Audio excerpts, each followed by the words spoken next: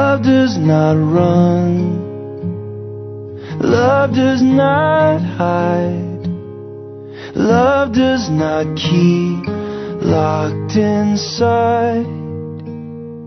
Love is a river that flows through. Good morning, K3C. And love never fails. A very special appreciation, Pastor David, for the opportunity to minister here again today. As you have heard, we are starting a new sermon series that will be running through the month of September. And this series is on Christian relationships.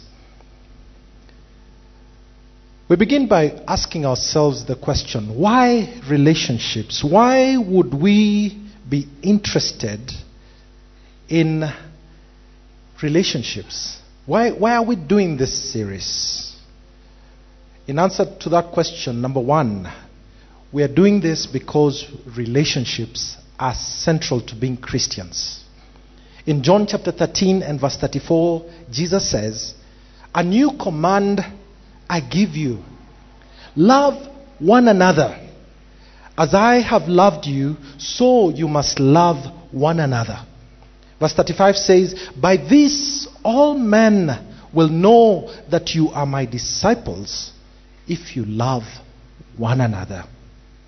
You know, brothers and sisters, the way we relate with each other is central to our being disciples of our Lord Jesus Christ. Nothing shows us as believers in the Lord like the way we relate. When the world looks at us, they can tell that we are disciples from the way we relate with each other. Romans 12 and verse 5 says, "So in Christ we who are many form one body, and each member belongs to all the others." I don't belong to myself. You don't belong to yourself. You belong. We belong to each other. We've been made into a body. We are one body, and we belong together. And therefore, how we relate is important. The second reason why we are looking at this series is because relationships are empowering. Relationships enable us to do much more and to be more productive. In fact, I could stretch this and say that the quality of the life we live is determined by the quality of relationships that we keep. We network through relationships. And through relationships, we find mentors who help us grow. Our social lives, our R&R activities are enhanced by others and how we relate with them. Brothers and sisters, good relationships are a powerful encouragement for life. Have you ever wondered why in the prison system, when they want to punish a deviant inmate, the worst punishment outside of the death sentence is solitary confinement? Because you keep a person, you keep a human being outside of relationships, and you're really, really impacting negatively on them. In contrast, negative relationships are also a powerful drug to performance. We know many people who have been kept down because of the negative relationships, the bad relationships that they've had in the past, and people who are just unable to move on. Their future relationships are affected. Their performance is affected. Their joy is affected because of the negative relationships of the past. The third reason why we are looking at this series is because relationships are central to purpose for meaningful life. You want to live a meaningful life, you must be in relationships. The church where I pastored a few years ago, I pastored for more than a decade. But that church had an interesting dynamic. You know, one of the marks of a healthy church is the ability for the rich, the poor, all kinds of people to feel welcome in a church. And so the church I pastored was a healthy church. We had some of the wealthiest Kenyans that I know mingling with some of the poorest people. Sunday after Sunday, I watched families as they arrived in multiple cars. But I also watched another group of people who arrived faithfully every Sunday. They were poor men and women from Huruma and Githogoro slums of Nairobi. I remember one particular old man. He was sick and he was weak. But he came every Sunday. He spoke Kikuyu and very basic Kiswahili. In fact, I had to learn a little bit of Kikuyu in order to communicate with him. But Sunday after Sunday, Mzee Jackson came. Many people wondered why he came, because he didn't even understand much of what was said. But still he came. And so one day I reached out to this man and was told the story of his life. His wife had left him many years ago, and his children never visited him at all. He lived in a shack in one of the settlements. And whatever the underlying story of this man, this was a man who was alone in the world. I already alluded to the fact that he lived in a really humble dwelling. When I visited, it was humbling. And we undertook a project. We raised funds to rebuild his house. We installed water. We put a water tank. We got him some electricity just to help him to be a little bit more comfortable. My wife and I bought him a bicycle to ease his transportation needs and also his health needs. As he cycles, he's also exercising his body. We committed to paying for his upkeep on a month-to-month basis. And eventually, we helped him to set up a business in his community. He could now earn an income and therefore pay for some of his bills. We gave this mzee dignity. We even reached out to his family to try and find reconciliation with them. And on one of the days when his son and his nephew had come to church, he introduced me to them and he told them, "This is my pastor, a man who has loved me despite the fact that he's not from my community." Apparently, in the settlements, your tribe, where you come from, is very important. And so it ministered a lot to this man that I was not from his community, and yet I had loved him. I share that story to make the point that love brings people from the pit of despair. Love gives people a new lease of life. Why did this old man and many of the people, many of the men and women from his community, why did they keep coming Sunday after Sunday? They hardly understood what we said, but they kept coming. I'll tell you why. They came because people cared. Where people find care, people will come. K3C, you want the people in this community to come? You want the people in this community to be impacted? Just show that you care. Relationships are key to finding purpose for meaningful life. Some of your neighbors here, their gates are so high.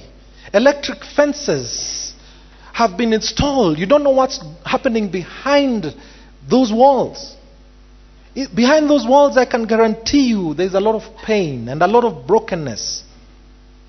How do we show these people that we care? The fourth reason why we are going to undertake this series is because, and I think this is perhaps the biggest and most important reason, based on our relationship with God. God loves you, brothers and sisters, and that's the truth. That's why He sends the rain to fall on both the sinner and the righteous. God loves us, and that's why He sent His Son, Jesus, so that whoever believed in Him would find eternal life. Our sin means that we don't have eternal life. Sin means that you deserve only damnation and hell. But God loves you. He loved each one of us so much that He sent His only Son to die for us. He was opening up a relationship with you and me. That's what it means when the Bible tells us that Jesus came to reconcile us to God. You reconcile broken relationships so that they can be successful relationships. When you have Christ, you are reconciled with God. God loves you. And here's what He desires so much that He calls this the summary of the whole Bible. Firstly, God wants you to reciprocate His love. He has loved you so much, but He wants you to reciprocate. Matthew chapter 22 and verse 37 says, love the Lord your God with all your heart and with all your soul and with all your mind. God wants you to love Him back. And that's worship. That's why we meet together to learn more about how to love Him. That's why we give and celebrate our giving, because we love Him too. He paid an amazing price for this relationship. Good relationships do not come cheap. How much is your relationship with God costing you? God wants you to love Him back. But the second thing that God desires of you is He wants you to love your neighbor. That's the person next to you. And that's the person that you meet along the way. That's the person that works with you, your workmate. And that's the person in your home, your family. And most importantly, your spouse, if you have one. That's your neighbor. God wants you to love your neighbor.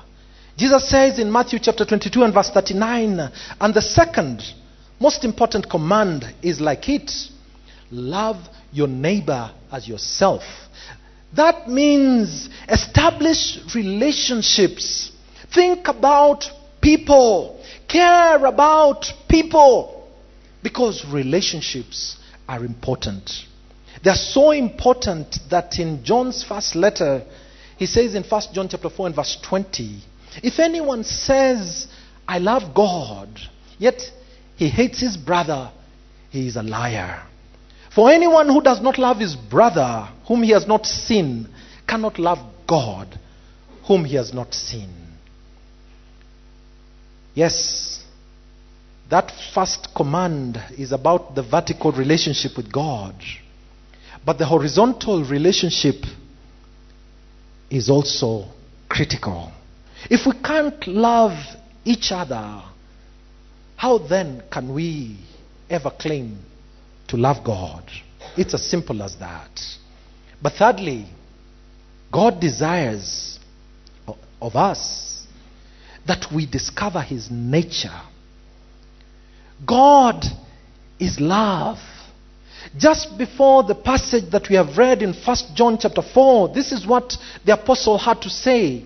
In 1 John chapter 4 and verse 7, he writes and he says, dear friends, let us love one another, for love comes from God. Everyone who loves has been born of God and knows God. Whoever does not love does not know God, because God is love. Verse 9. This is how God showed His love among us.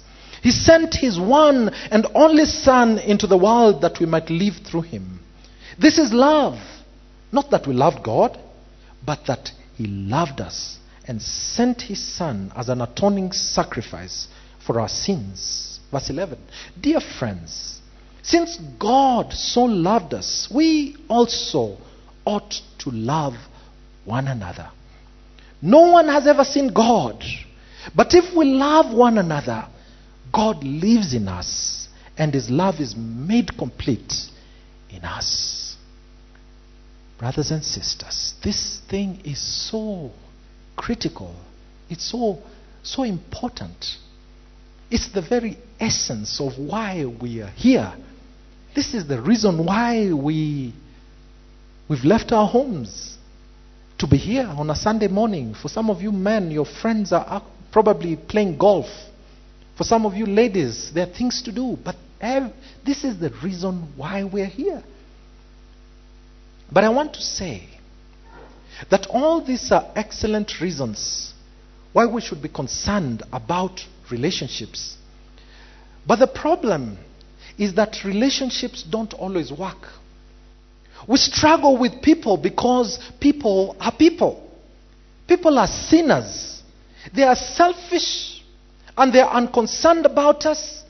They are insensitive and they seem to ignore our feelings. Relationships hurt. We get badly disappointed with even the best and closest relationships.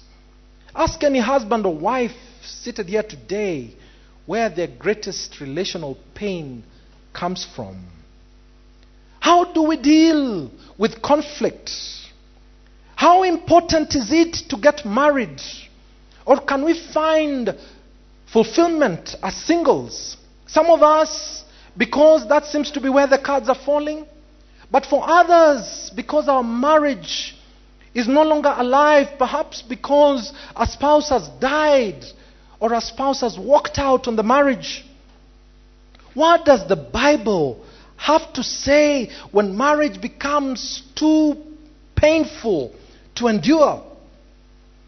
Brothers and sisters, we will during this series give you principles that will help you to deal with difficult relationships. We will be seeking wisdom from the Word of God, and hopefully at the end of this series you will be equipped to deal with your relationships better. But before we go into all those issues, I want to today call you to what I'm calling the fundamentals. What should Christian relationships look like? I want you to think back at all the passages that we have already seen that deal with relationships, and you will notice one common word, and that word is love. That's the word that Jesus even used to describe the way we should relate to those that we consider our enemies. In Matthew chapter 5 and verse 43, Jesus says, you have heard that it was said, love your neighbor and hate your enemy. But I tell you, love your enemies and pray for those who persecute you, that you may be sons of your Father in heaven. He causes his sun to rise on the evil and the good, and he sends rain on the righteous and unrighteous.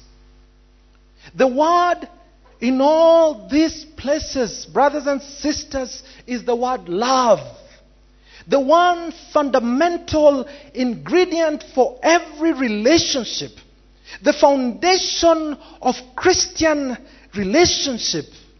Therefore, brothers and sisters, is love.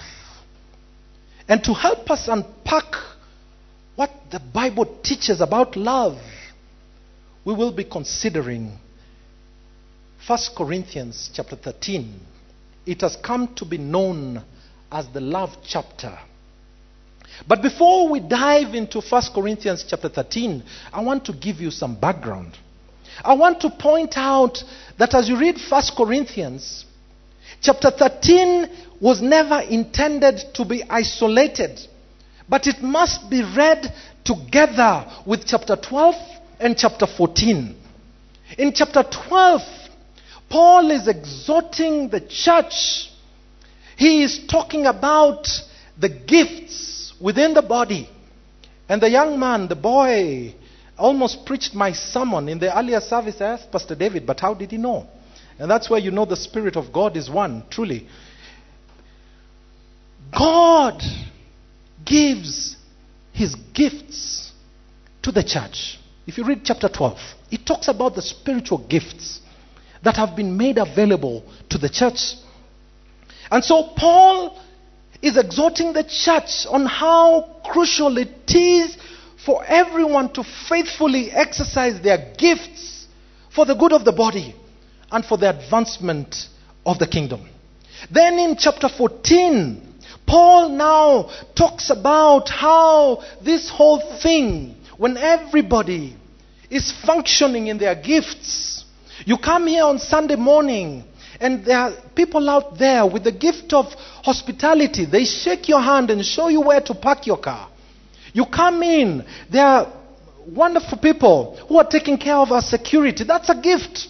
You come inside and the ushers are shaking your hand, smiling at you. Then you come in here and the wonderful worship team is here leading you in worship. Those are gifts.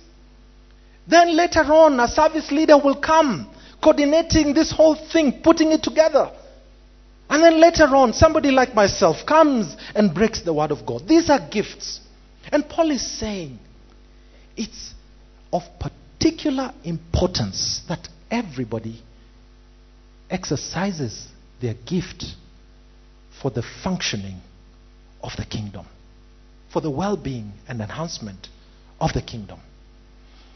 In chapter 14, he paints a picture of how all this looks and how it all comes together. However, if you don't, in between these two chapters is chapter 13. If you don't understand chapter 13, you can't leave chapter 12 faithfully. And if you don't understand chapter 13, you'll miss the point of chapter 14 entirely. That whole section must be read together.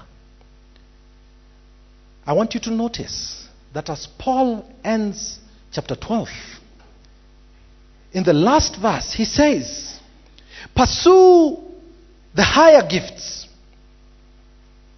And then he says, and I will show you a still more excellent way. This more excellent way, brothers and sisters, is the point of chapter 13. The more excellent way is the way of love. He's saying the gifts are important. They're important aspects of the Christian life and the body's flourishing. But the gifts are not the point. You and I don't leave our houses to come here because of the gifts. Any church that has put the gifts ahead of the higher way, which is chapter 13, is a church that misses the point. The gifts are not the point. The point, I submit to you, brothers and sisters, is love. Love is the field on which all of God's people and their gifts flourish.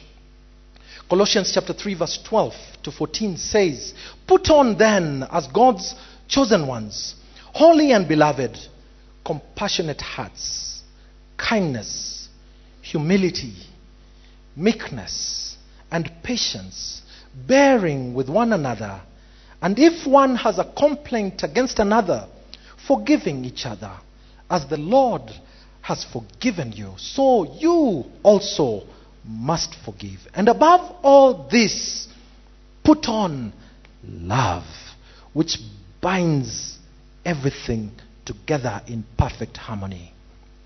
A lot of good attributes that are being listed here. Paul is telling us, put these things on. These are fruits of the Spirit. But the thing that brings this whole thing together in perfect harmony is love.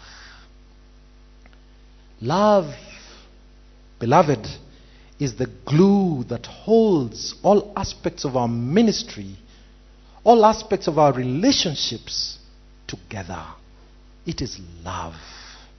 Jonathan Edwards said, all that virtue which is saving and distinguishing of true Christians from others is summed up in Christian love.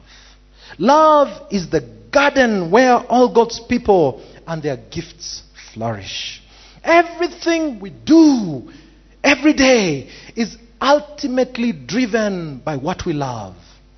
You know, as you read the scriptures, you'll find that Jesus talks more about money than anything else. This is because he's making the point. He's saying to us that how somebody spends their money is the surest way to discover what motivates them, what they actually love. How we spend our money and our time shows us what motivates us, what gets us out of bed every day. It shows us what we actually love. Are you in a troubled relationship today? The reason may not be all those little things that are manifesting. The bottom line is love. Our issue, and we all come to this point, brothers and sisters, is not that we need motivation to live our lives according to what we love. We do that already. Rather, the issue is that we would begin to actually love according to what God loves and how God loves. If we can unlock that in our relationships, in our lives, if we can unlock it to actually love according to what God loves and how God loves, then we will find that our relationships will be very different. Love is the foundation of every relationship, brothers and sisters. But how do we define love? Finding the meaning of love is a challenge for us because the English language is so limited when it comes to this word love.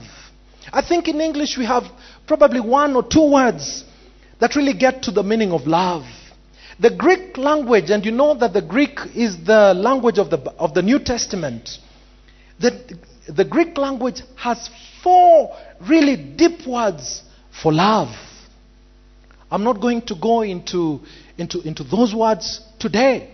But what we have to recognize as we think about love and as we try to understand and define love is first and foremost that love is about self-denial. The opposite of love is not hate. The opposite of love is pride. Sin is fundamentally an orientation to self. To truly know, experience, and work out biblical love, you don't require happiness or affinity. You don't need to be happy to love. You don't need affinity to love. Rather, you require selflessness. To truly love, you have to die to yourself. And that's the foundational framework for understanding Christian love. Philippians chapter 2 verse 1 to verse 5 says, so if there is any encouragement in Christ, any comfort from love, any participation in the Spirit, any affection and sympathy, complete my joy by being of the same mind, having the same love, being in full accord and of one mind. Do nothing from selfish ambition or conceit, but in humility count others more significant than yourselves. Let each of you look not only to his own interests, but also to the interests of others. Have this mind among yourselves, which is yours in Christ Jesus. You know, brothers and sisters, Christian love is a selfless love. It is a concept where I'm actually thinking more about you than about myself. I look at you and I consider you better than myself. Whoever teaches that. But what does this mean for you as a husband? What does this mean for you as a wife? What does this mean for you as a daughter or a son? What does this mean for you as a parent? What does this mean for you as a friend? As an employer or an employee? Friends, this is revolutionary. This is countercultural. This is not how we are taught to think by the world. This is different. And Paul then gets into 1 Corinthians chapter 13 to tell us what this love looks like. 1 Corinthians chapter 13 verse 1. It says, if I speak in the tongues of men and of angels, but have not love, I am only a resounding gong or a clanging cymbal. Verse 2. If I have the gift of prophecy and can fathom all mysteries and all knowledge, and if I have a faith that can move mountains, but have not love, I am nothing. Verse 3. If I give all that I possess to the poor, and surrender my body to flames, but have not love, I gain nothing. Church, this to me is one of the most frightening passages in all of the Bible. Paul is saying, in essence, we can do all that God has gifted us. I can attain the highest level of spiritual maturity. I can perform the most selfless acts. I can make the ultimate sacrifices a mortal man can make for the good of God and for others. But without love, all this is nothing. It's nothing. What have we done as a church? We have put the cart before the horse. We go into churches and we are being told, give to the poor and do this and do the other. Paul is saying, we can do all these things, but if we do them without love, all of this is zero. Nothing. The frightening question that we have to ask in light of this passage is, how is it possible? The answer to that question is the point of the entire chapter 13 of 1 Corinthians. It's a detestable sound when what drives us is not love. There is a church in this city of Nairobi, a wonderful church, theologically sound, fantastic vision, great leadership, a good church. And this church has a vision for church planting. And they have planted churches in Nairobi. They've planted churches in the rest of Kenya. They've gone beyond the boundaries of Kenya. They're planting churches all over Africa. They are now planting churches in Europe. They're planting churches in the Americas.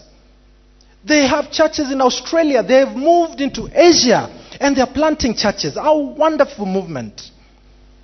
However, when you interact with people who have worked for this church and have left this church and have interacted very closely with this church, you find a long list of very wounded people, very broken people, people who have been discarded, they've been thrown out and left to die. Paul says, it amounts to nothing. It is detestable. And I want you, on the same vein, to think about your relationships. What drives you in those relationships? Fine, you are spending all the money you can on your family. You're doing the best you can in your relationships. But what drives you in that relationship? Your children are not looking for your money. Your children are not looking for wealth. Wealth is good. I'm not saying don't get wealth. But the motivation, the drive in any relationship, if it is not love, the Apostle Paul says it amounts to nothing. Our biggest challenge is that love ultimately cannot be about us. You know, the church has developed a tragic version of Christian love in what has come to be known the cup analogy. We often say that we are a cup, and God fills this cup, God fills us with His love. And that love fills up. And when it gets full, it then overflows over onto others. Have you ever heard that theology? I think it is terrible, a terrible and faulty hermeneutic. If I view myself as a cup that God needs to keep on filling with His love, and only when it gets full and runs over will people actually get the dregs of what falls over, then I think I've missed the purpose entirely. Because I've made the point of love to be me. The cup mentality holds that the highest and primary purpose of God's love is you. That doesn't line up with what Apostle Paul is describing here. The primary way we understand, experience, and live God's love is when we live out of God's love. Another way of saying that is that the primary way to understand the love of God is not by living in it, but rather by living through it. Nabil Qureshi is an author, was an author. And he wrote a book entitled, an award-winning book. The title was Seeking Allah, Finding Jesus. Check it out. A very good book. It's a biographical story of a Muslim coming to faith. He grew up as a Muslim in a Muslim home. And he talks about, in this book, he talks about one of the biggest challenges, one of the biggest hurdles for him as he considered coming to Christ.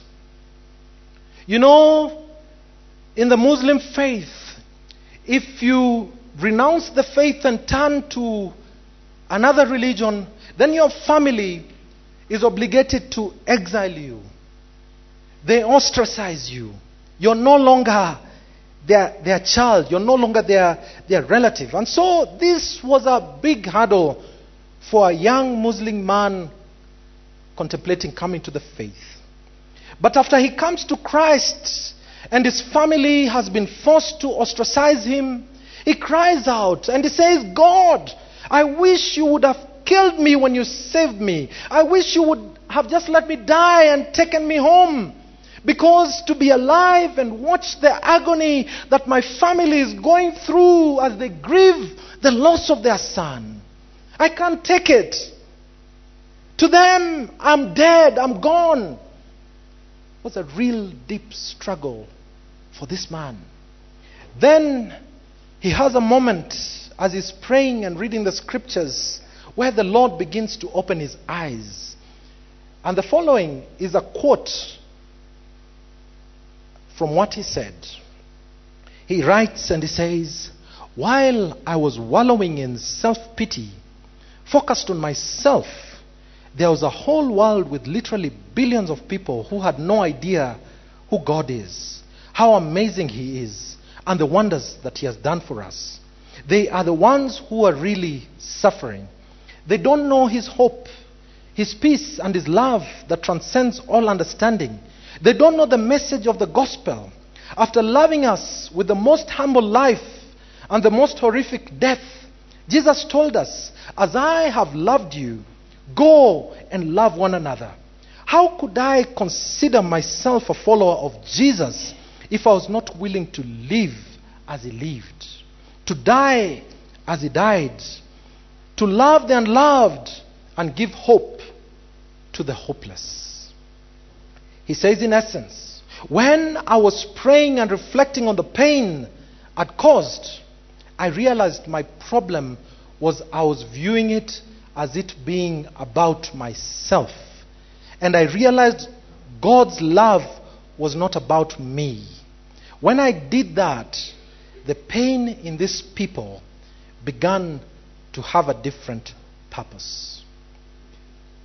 By the way, later on, Nabil Qureshi went to be with the Lord. He died of cancer. And at his death, members of the Muslim community said that this was punishment from the gods. This was punishment from Allah. But Nabil had the strength of mind, because of this transformation that had taken place, to reconcile with his family. He reconciled with his family before he died. His family tried to prevail on him to come back to the Islamic faith, but he refused. Brothers and sisters, we are not intended to be cups for God, for God's love, but rather we are conduits for God's love. Christian love is not about this private reservoir created for you by God, but rather it's a river of life that now flows through you from God into every relationship you have. Self-centeredness is one of the great hurdles to understanding God's love, and it's a great hurdle in any relationship. You cannot have a healthy relationship when you're self-centered. Think about your relationships. Are you in a struggling relationship today? Perhaps you need to look inwardly, because self-centeredness is not the ideal. Another huge hindrance for many of us understanding and extending God's love is that the relationships that were intended to image God's love, those relationships were imperfect and they hurt us. We have been hurt in previous relationships. Many of our misconceptions of God's love come through our negative experiences from those who are supposed to be examples of God's love to us. For example, if you had a mother or a father, a spouse, or even a pastor who was abusive and neglectful, then it impacts you and you struggle to fully understand what love is. That could carry on into your marriage. That could carry on into your professional life. That could carry on into your relationships with other people. Because all you've known is hurt. If what was supposed to be a relationship to image God's love to you brought you hurt and shame, then you probably don't feel very equipped to extend that love to others. Paul, in these few lines, is recapturing and he's redeeming love as we know it. This love from God, he's explaining it to us. He's addressing it in a new way. What does he say? In 1 Corinthians chapter 13, in verse 4, he writes, love is patient. Love is kind. It does not envy. It does not boast. It is not proud. It is not rude. It is not self-seeking. It is not easily angered. It keeps no record of wrongs. Love does not delight in evil, but rejoices with the truth. It always protects. It always trusts. It always hopes. It always perseveres. And then he concludes that section by writing in verse 8, love never fails. You know, friends, that cannot be the kind of love that I'm used to. The feeling kind, the affectionate feeling, or that personal attraction. I know that this come and go depending on how I feel and how you treat me. They are important, but they are affected by circumstances. But this love that Paul is describing here, the agape love, this is different. This is commitment. This is sacrifice. This is a serious decision, brothers and sisters. And that's what the foundation of Christian relationship is. A love that is not about me. It's about you. I and my satisfaction are not the goal of my love. Our world these days focuses so much on how relationships must serve you. And if they don't, you're encouraged to scrap them. What we see in this is not an opportunity to serve myself. It is an opportunity to be like God. And I'm going to be inviting you and challenging you, brothers and sisters, to think about your own relationships. You probably just need today to come to the altar and make that decision. Make that sacrifice. Determine in your heart that this is how you want to live out your relationships. Then Paul says in verse number 11, when I was a child, I talked like a child. I thought like a child. I reasoned like a child. When I became a man, I put childish ways behind me. Now we see but a poor reflection as in a mirror. Then we shall see face to face. Now I know in part, then I shall know fully, even as I am fully known. And then in verse number 13, he concludes and says, and now these three remain: faith, hope, and love. But the greatest of these is love. You know, all these things that we hold dear, they will pass away. But there are three things that will go with us into eternity. And Paul lists them there. He says, faith, hope, and love will go with you beyond the grave. But of these three, the greatest is love. Paul tells us that if we don't understand things this way, then we just need to grow up. When I was a child, I thought as a child. But when I became old, I began to see things differently. We just need to grow up. Put away the old way of looking at things and look at them right. When I think about the kind of love that God is showing to us here, I feel as though I need a brain transplant. It's a completely new way of looking at things, and it doesn't come naturally. The encouragement for you, brothers and sisters, today is that God is with you in this. God is not just calling you to live an impossible thing. He's not calling you to an impossible task. God is with you and has made provision for you to be able to live this life that is calling you to. Ephesians chapter 4 verse 22 to 24 says, you were taught with regard to your former way of life to put off the old self that is being corrupted by its deceitful desires, to be made new in the attitude of your minds, and to put on the new self, created to be like God in true righteousness and holiness. Yes, the old ways pull you back, they hold you tight. But I like what it says in verse number 23. Paul says, be made new in the attitude of your minds. It's all here. The transformation of the way I think is not just my effort. It's Jesus, it's God who does the renewing and the transforming as I submit myself to Him. He transforms my mind and He helps me to see things in a brand new way so that I can live my life in the way that pleases Him. He has put in me the full potential to be like Him. Thank God.